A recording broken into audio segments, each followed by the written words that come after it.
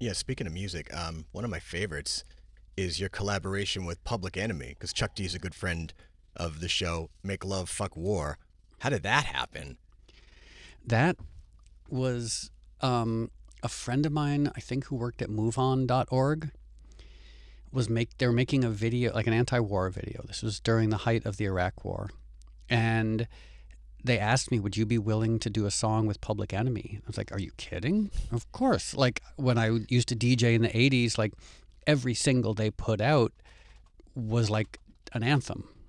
And so going into the studio where was it?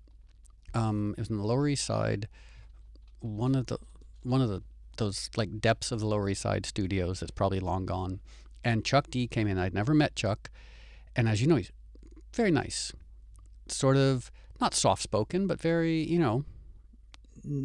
doesn't walk in, is not this like larger-than-life figure. Like, he's just a nice guy. Like, he's not Farrakhan coming in, breathing fire and Yeah. that kind of thing. But then you put him behind a microphone and all of a sudden he becomes Chuck D. And I remember this so clearly, like sitting in the control room, he goes in, we start recording, and then he goes from being like this nice man who's just hanging out in the recording studio to suddenly being like one of the most distinctive hip-hop voices of all time. And it was really like, it kind of in a way reminded me, I've remixed a lot of things over the course of my life. Like, I did a Michael Jackson remix for Beat It.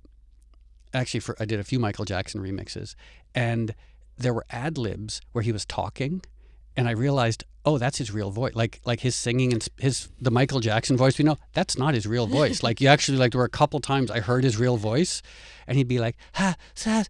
So how was that?" And I was like, oh, it's all a ruse.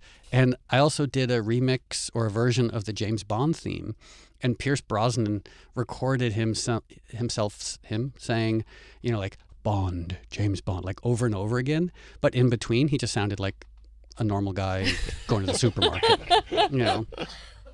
Oh my God. So All Chuck right. D was a similar thing of like that voice, something. Ozzy was a similar thing. I worked with Ozzy, and the same thing. You put him in front of a microphone, and he no longer sounds like just an old guy telling you what he had for lunch.